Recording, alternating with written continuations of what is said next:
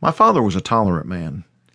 He forgave others their shortcomings, showed respect where it was due, and was kind to friends and strangers alike. But the thing he never tolerated was profanity of any kind, especially on his property. "John," my father yelled, "what's the matter with you? Is that all the better I raised you, boy?" John looked down at his feet. "No, sir, I'm sorry. It just sort of slipped out." "Profanity don't slip out, son. It's got to be on your mind." He pointed his finger at him. "Most people wear it like a suit of clothes. I'll tell you this, I will not abide it in my house. You hear me?" "Yes, sir." My father's face was red with anger. I had the impression there was more he wanted to say, but if so, he kept it to himself. When he spoke again, his voice was softer, but not by much. "Fetch that hammer so we can finish up. There'll be extra chores for you tonight." "Yes, sir." John moved carefully down the far side of the roof, while my father and I waited atop the peak. When he'd used up all his rope, he was still about 2 feet shy of where the hammer lay.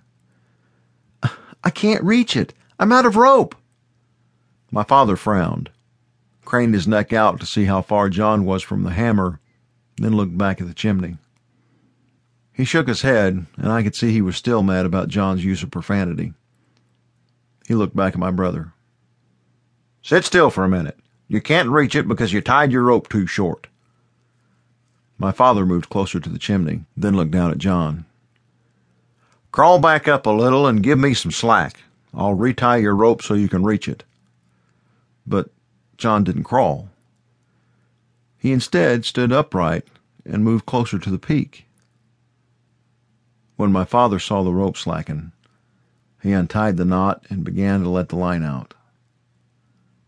Just as he did, John lost his footing and slipped.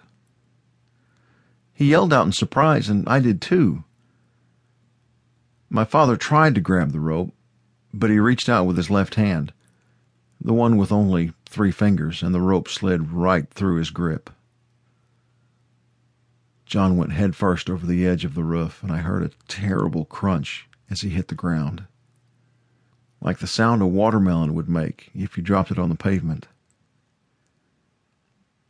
My father beat me to the ladder, but not by much. Looking back, it's a wonder both of us didn't fall off the roof that morning as well. I tell you this story, but I'll also tell you this.